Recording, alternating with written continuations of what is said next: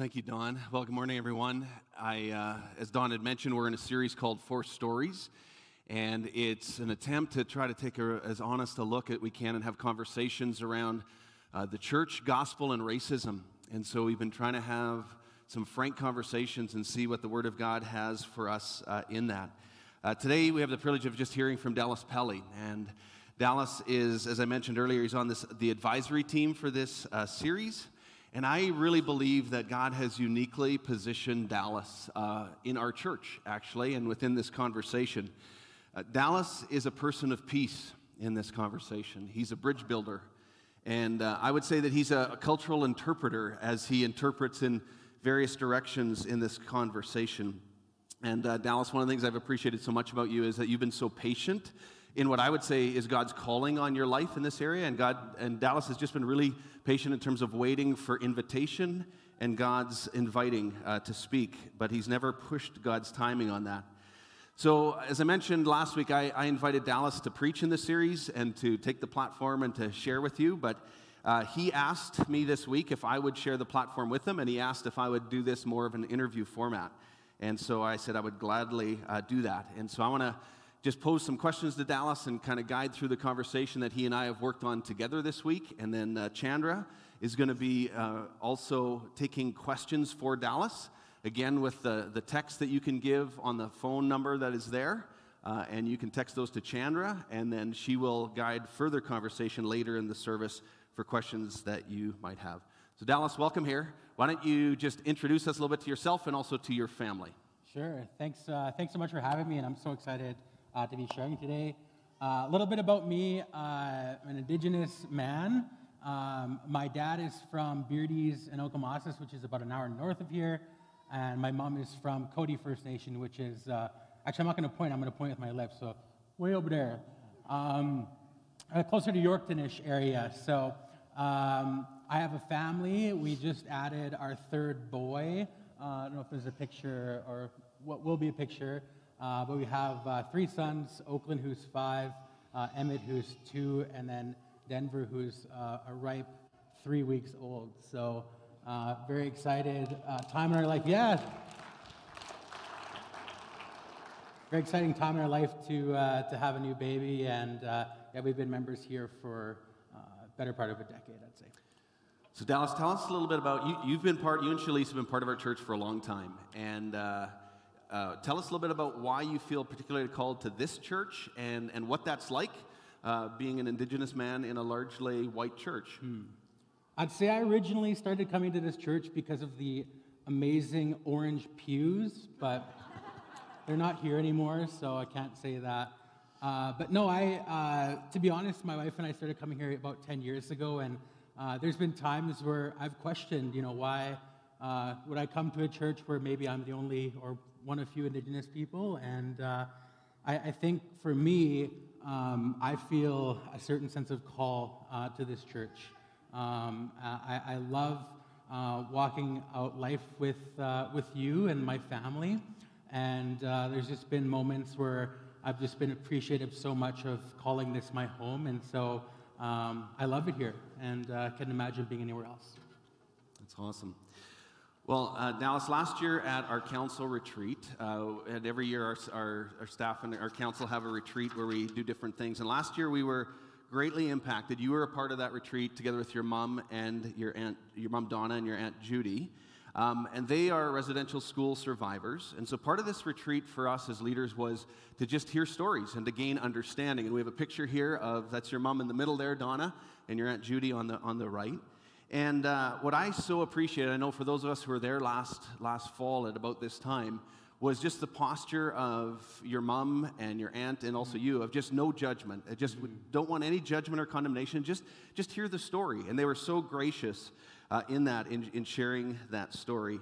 But with your mom and your aunt, Dallas, being part of the residential school situation and being survivors of that, what's some of the broader impact of that has had on your family?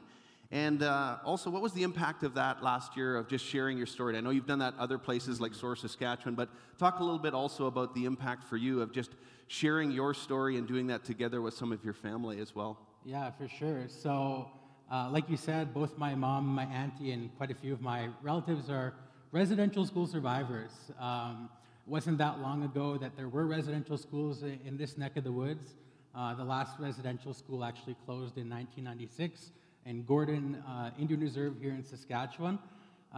We didn't grow up talking about residential school in my family. It wasn't until I was really an adult this conversation was brought forth in society and then with my family. And so understanding that impact it had on my mom was quite critical, I guess, in my understanding of maybe some of my upbringing. In terms of bridging that to my faith, it was such an amazing moment that you see here on the screen where we started asking ourselves, this era of truth and reconciliation, how do we as a church body respond? You know, surely if the church had a role in this atrocious part of our history, surely we have a role in this healing journey that we're on. And so it was with great humility that I asked my mom to come and to join our church at Soar Saskatchewan, as well as at a council retreat, to share the story. And Bruce, like you said, there was that posture of, you know, we're not trying to make anyone feel bad here. We're just trying to tell our story because this is something that we feel to be able to tell. And so for my family and for me, it's been a healing journey to bring that conversation further along in our church that I think is so needed, that we can heal together. I know with my mom, she has appreciated so much the opportunity to share. Although she doesn't share the same faith as me, she has come willingly and appreciates so much the body that I belong to and the family that you all represent in my life. And I think that part of the healing for her was seeing that in that context of us welcoming that message and that word. And so to say impactful is an understatement in my family. It's been part of my healing, our healing together as a family, to share those stories. Yeah, that's great. So one of the things that we did in that setting last year was we did a blanket exercise, and I know some people are confused with that. They think it's maybe it's a First Nations or Indigenous ceremony, which it actually isn't at all. It was actually started by an organization called Kairos, and it's what I would call a participatory historical workshop is really what it is. And I know that your mom had said that she had never participated in one before, so she was actually an observer watching it, and she said that it was actually quite impactful for her. How would you describe the blanket exercise, Dallas? Just as you said, I've also heard that. It's like, is this a ceremony? Like, do I have to come like dressed a certain way? It's like, no, like it's a learning experience. It's a teaching tool. People will get like scripts or cards that you read. And some people would be like in the role of European or settler. Some people might be the role of Indigenous. And you're just going through the narrative of colonization. And you're going through and sort of understand certain historical moments or frameworks for this conversation. So it really is amazing. If you've ever had a chance to experience the blanket exercise, I would say go without reservation and learn a little bit, as I have many times. Yeah, I've encouraged people to participate in that as well. Dallas led it together with Lloyd Letkeman from Manitoba. They led us through, and the blankets are actual physical blankets on the floor that you stand on, and they represent land, and they move around, and we do different things with the blankets. So that's the nature of that. So I just really encourage you to participate in one of those if you have the opportunity. Well, Dallas, we've been looking at Ephesians in particular, and we've been talking about our stories in the context of God's bigger story, because God's story is the story that gives a context and a framework for all of our experiences and all of our stories. And so, question for you, what is a part of God's story that really inspires you and guides you in this conversation about church, gospel, and racism? That's a really good question. I think you mentioned this in an earlier sermon in this series of the picture in Revelation of every tribe, every tongue, every nation.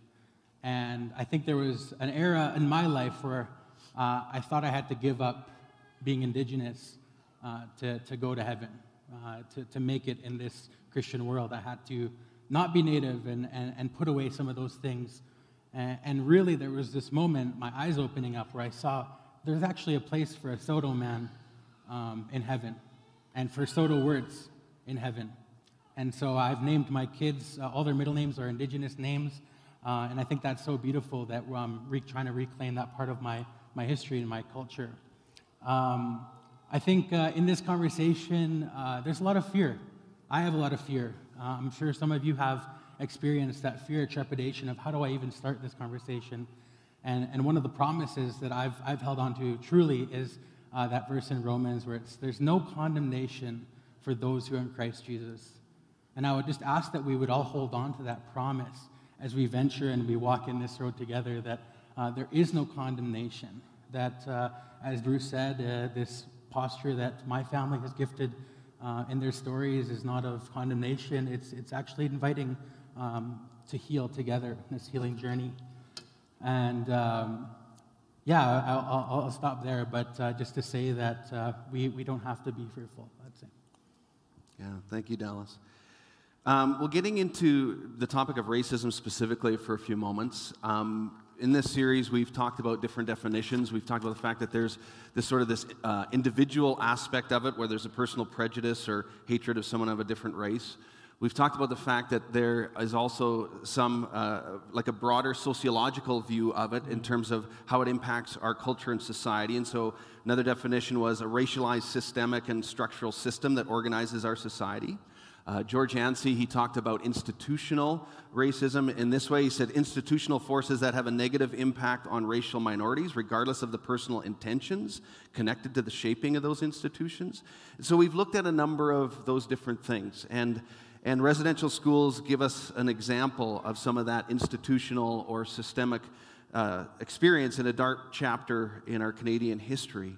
We've also talked about the idea and the importance of avoiding the extremes in this, that it's not helpful to go to one extreme of denying that any systemic racism exists, but it's also not helpful to go to the other extreme where we see systemic racism everywhere, and that every case and instance of something is connected to that. And so we're trying to find our way in the middle of that. But Dallas, when you think about this, how does this look in our Canadian culture from your vantage point, and where are you hopeful in terms of what you see is happening? So in terms of the topic of racism in our Canadian church context, I'll start personally. So personally, I don't say this to garner some sympathy points, but I've definitely experienced racism my entire life. I grew up as a young brown boy in many cities across Canada. My mom and I and my brother moved from Saskatoon, Edmonton, Calgary, Winnipeg, both of my reserves, North Battleford, and that was all before grade 8 when we settled in Saskatoon. And in each and every one of those places, I remember not wanting to be brown, wishing I could fit in, wanting so much to just not have my brown skin and my identity be that stripped away. Thankfully, that's not my view anymore. And I have found healing in being proud of who I am as an Indigenous man, a Soto man. So from the individual to, I guess, the systems, you asked, where are you hopeful? And I have to be honest with you, Bruce, and our churches. Sometimes I find it very hard to be hopeful in this conversation.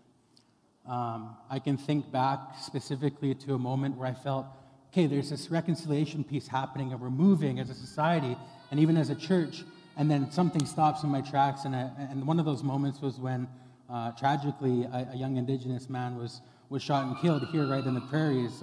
His name was Colton Bushy. And I remember just feeling this sense of despair and not wanting to be in a church of predominantly white people and just holding out and saying, no, there are no more Indigenous lives can be spared here, and being so angry at what was happening here in the prairies.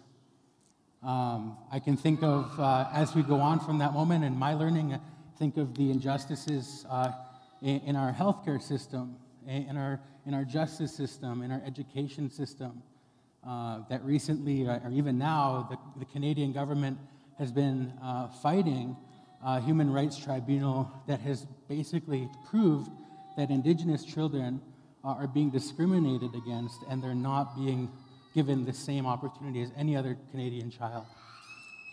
And so, see, these are the things that don't give me much hope. And I got to be honest with you, it's hard to have hope in what seems like a hopeless system for my Indigenous brothers and sisters. What does give me hope is conversations that bring us towards education, and education that can help us towards healing. I remember even recently when the Black Lives Matter movement took place. Obviously, there are issues in the States that obviously still, I think, transpose here in Canada. And I remember as an Indigenous man just feeling so heavy, thinking, what's happening here in our society? How can we, even as a man of faith, how can I move forward in a good way? And one of these hopeful moments came in a conversation with a fellow brother in Christ. I won't say his name because I haven't given permission, but a guy my age, a family man, who just calls me out of the blue, and I'm feeling so hopeless. And he just calls me and he says, Dallas, I don't know what's going on in our world here, but I want to say that I just want to reach out. And there wasn't really an ask, it was just he understood as a non-Indigenous, as a white man, that there was something wrong, and he wanted to reach out in relationship and say, I want to stand shoulder to shoulder with you. I want to raise families well together, and I think something's missing here. And that moment just gave me so much hope, not that this person had all the right answers or knew what to say specifically, but that he called, and that he was willing to step forward in relationship and say, I don't know everything, but let's move forward together in a good way. Another moment recently that brought me so much hope, talk about systemic injustices, but one thing that happened really recently was my son being born in the hospital, and there was this moment where an Indigenous birth worker came who actually works for the health region, and they offered a smudge.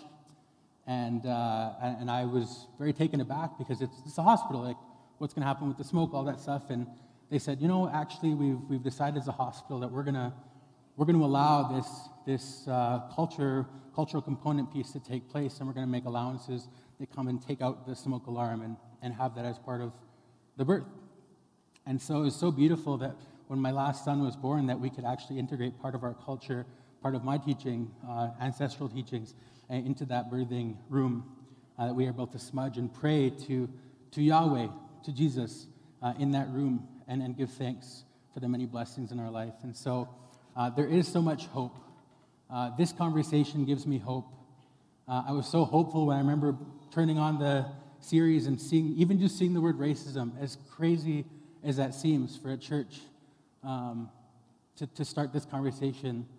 And Bruce, I'm sure you just feel so woefully inadequate to talk about this, but just even us moving forward and acknowledging and understanding gives me as an Indigenous man hope, and I hope that you all find hope in this conversation as we move forward together. That's really good. No, and I appreciate you sharing so honestly, Dallas, about where you see hope and also where it's still really hard. The stories that you gave examples of, like even the individual stories, and we're going to get to real practical stuff in just a few minutes, a little bit later, but it just reminds me of just how simple it is, and sometimes we can get overwhelmed with the bigger pictures, and it can immobilize us, but it really just can start with as simple as one conversation, and just hearing somebody's story and connecting in the way that a friend connected with you. Now, Dallas, in 2012, you went down with one of our teams to Panama. And I know that this was very impactful for you. And it was part of, even for you, what helped you to understand and think about things such as, how do you take some of your cultural heritage and how can they be redeemed in some ways or used in terms of your Christian faith and so on. So I know there's lots of things going on for you in that setting in 2012. Why don't you tell us a little bit about that story and what impacted you the most? Well, first, I want to say thank you for a church that sends. This was, I now have a couple gray hairs here. I feel like I've got some wisdom. But maybe in 2012, I wasn't as wise as I am now. And somehow this church decided that you were going to send me to another country and equip me as a leader. So thank you so much for that. We got to go as part of a team called Action, which was a 6-week missions trip, mobilization through what was formerly known as MB Mission, but now known as Multiply. And my wife and I led a team of young adults there. There were 6 of us. And one of the amazing things that happened when we were down in Panama was we were getting into some of the indigenous villages there. So the Waunan is one of 7, I believe, indigenous tribes in Panama. And so there we are with indigenous brothers and sisters, and somehow they find out I'm indigenous. And so they come clamoring to me, like, Dallas, you're indigenous. We did not know, like, thought you were maybe Hispanic or Samoan or something. Kind of looked like Maui, the demigod. No, I'm just kidding. But something's different about you, man. No. So I said yes, and they said, well, listen, we've gifted you our dance. We've tattooed you, as some of you maybe even taken part in that. Can you teach us can you even tell us a greeting or say something in your language? And truthfully, I couldn't. I was like, I don't know. And it was a point of shame where I felt like I didn't know. And so this was so funny. This was one of in the sweltering summer heat down in this village in Panama where we were praising and worshiping Jesus. And they brought me up and they said, after showing us their cultural dance, they said, why don't you come in and teach us your dance? And so, guys, full disclaimer here, I do not sing powwow music. I don't know how to sing powwow music. I wouldn't even pretend right now to try to do that, but they put me on the spot. So there I am, like, hi, and I got, like, it would have looked racist for all of you to be like, Dallas, shut it down. Turn the camcorders off. No one can see this. But here I am, like, just making a mockery. But it was so beautiful, this moment where I was able to share my culture. I think Forest Grove, talking about hope, one of the hopes that I have in this conversation is that Forest Grove, I believe, that the Holy Spirit has uniquely positioned us, anointed us for this good work. And I see that specifically with our relationship with the indigenous, with the Waunan in Panama, that for years we go down there and we are invited to participate in a relationship, and we get gifted these ceremonial, these cultural teachings, tattoos, dances, and somehow these Waunan have integrated these cultural components into their faith, and they've done that in a way that's authentic, that isn't a cop-out or less than or watered-down version, but it's an authentic expression of their faith in Jesus Christ. And that gives me hope that we as a church have participated and have that relationship and are continuing that work. And so that was what's impacted me the most. No, that's great.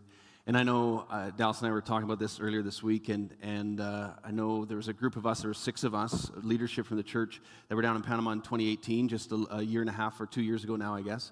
And we were meeting with the indigenous leaders there, and they had a church service, and afterwards they did this indigenous Waunan dance around us as the 6 of us, and we weren't sure what to make of that. And then afterwards, Alina and some of the other women who were part of that, they said, you know what, this is the first time we've done this dance in this way, in a Christian setting, and we feel like we're redeeming this for the kingdom of God, and we're using this now to His glory. And it was really powerful, and they've done a lot of deep thinking about that, about how they do that. And I know Dallas is also one who is very thoughtful around that, and I'd encourage you to follow up with any conversations with Dallas about that. He thinks about that very significantly and is a good thinker on those things. How do you do that? And I know that was impactful for you, as you said, during that time. Well, Dallas, let's get really practical for a minute. One of the things that people have been asking for, and even some of the questions that were submitted last week and in other weeks, have been really practical. And so here were some questions that were submitted. So Dallas, what can we do? We hear a lot about the hurt and the scars in the indigenous community. What can we do? For instance, how do we acknowledge the oppression and injustices of the past, like residential schools, and yet not get stuck there? How do we move forward if we as individuals today were neither the oppressor nor the oppressed? Also, reconciliation is such a buzzword, but how does this practically look like at the micro and individual level? What can we do as individuals to engage in reconciliation? So there's just a few questions around the practical side of things. Yeah, so in terms of this thing called reconciliation, there was something that was gifted to us, which was the TRC, or the Truth and Reconciliation Commission, which basically outlined all of these calls to action. So I think about this, like, what do we do next? There is sort of these 94 like prescribed calls to action. But at one time I heard an elder say, these are really good, and these are really well thought out, but sometimes we can get bogged down in these specific calls, and maybe we just need a specific call to ourselves. What is my call to action going to be? I've heard this, I've learned. Maybe you've listened to something and you're like, okay, well, what do I do? And I just implore all of us to move forward and take a step towards reconciliation. What does that look like? How do I do that? One thing that I want to make clear is that there is no better time to be doing this than now. That we live in a place where the majority, I guess, of residential school survivors exist. There's always things happening in our library, in our public spaces that acknowledge not just these histories, but of some of the celebration as well. One of the practical steps I'd say is use your library card. The Saskatoon Public Library has done an amazing, amazing job at compiling resources specifically on the topic of reconciliation. Another practical I would say is to find your people, find your crew. Don't go at this work alone. I know it's hard to want to maybe even reach out in that place of weakness, but as it says in His Word, is that His power is made perfect in our weakness. And I think that as we band together in this crazy, crazy thing, that we can actually find others in that sense, in that posture of humility, and say, I don't know all the right words. I don't even know if I'm saying this right, or what do I call? Do I say First Nations? I don't know. But can we just go? Can we just do this together? And maybe we don't know all the right words, but maybe we'll just pray together once a week about this, or maybe we will attend this event together, or maybe we will read this book together. These are the ways I think that we can start moving forward. I think being a conversation starter, certainly one of those steps. I love that one of our core values as Forest Grove is risk-taking obedience. And sometimes I wish it was just obedience, that we just could obey, and it wasn't a risk-taking. Like, who put that in there? But this is risky stuff. No doubt, this is risky business in terms of maybe calling out an offhanded comment and saying, you know what, I don't think that fits. Be a conversation starter. Use your Thanksgiving dinner to start a conversation. I heard this Indigenous guy talk about these things. What do you think about that? And I encourage you to be that conversation starter. Another way I would say is to show up. Showing up for whether it be an event, a person like myself or others, for each other. Just showing up in this conversation really, really matters. One other thing I will say is we do a really good job as Canadians of really highlighting some of, like I just did, of the atrocities of Canada's dark history and continuation of that. We do a really good job of highlighting the bad, and I think sometimes what we need to do is we need to offer as much good as we do bad and celebrate Indigenous success stories, celebrate the resiliency that exists in Indigenous communities, celebrate the amazing works of artisans in our communities, of storytellers, of poets, encouraging this. I feel like it's a renaissance time of my peers, people my age who are coming at this and saying, we are the prayers of our ancestors incarnate, and we're here. And this is such an amazing time to celebrate those stories. And I just want to encourage you that when you go in this, that you have permission. I, as an Indigenous person, implore you, I give you permission. The TRC states that reconciliation can happen even as the church. Maybe that's a point of shame for the church, but I encourage you, and I know I remember speaking to the TRC commissioner at this event. I said, can we do this? Can church people do this? Are we even allowed? She said, yes.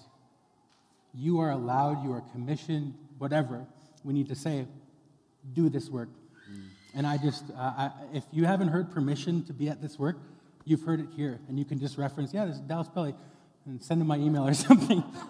He said this, I'm sorry. But yeah, I just want to give you permission to do this risk-taking obedience together. That's really good.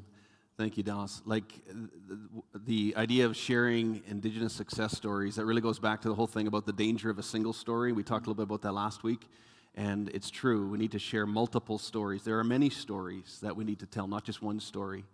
I also really like what you said about just, taking a risk. And sometimes, as Dallas said in this conversation, we get fearful. We're fearful about what we're going to say. I've been fearful in this series. I'm going to say the wrong thing. It's going to be inappropriate. It's going to be out of context. Am I honoring God in this?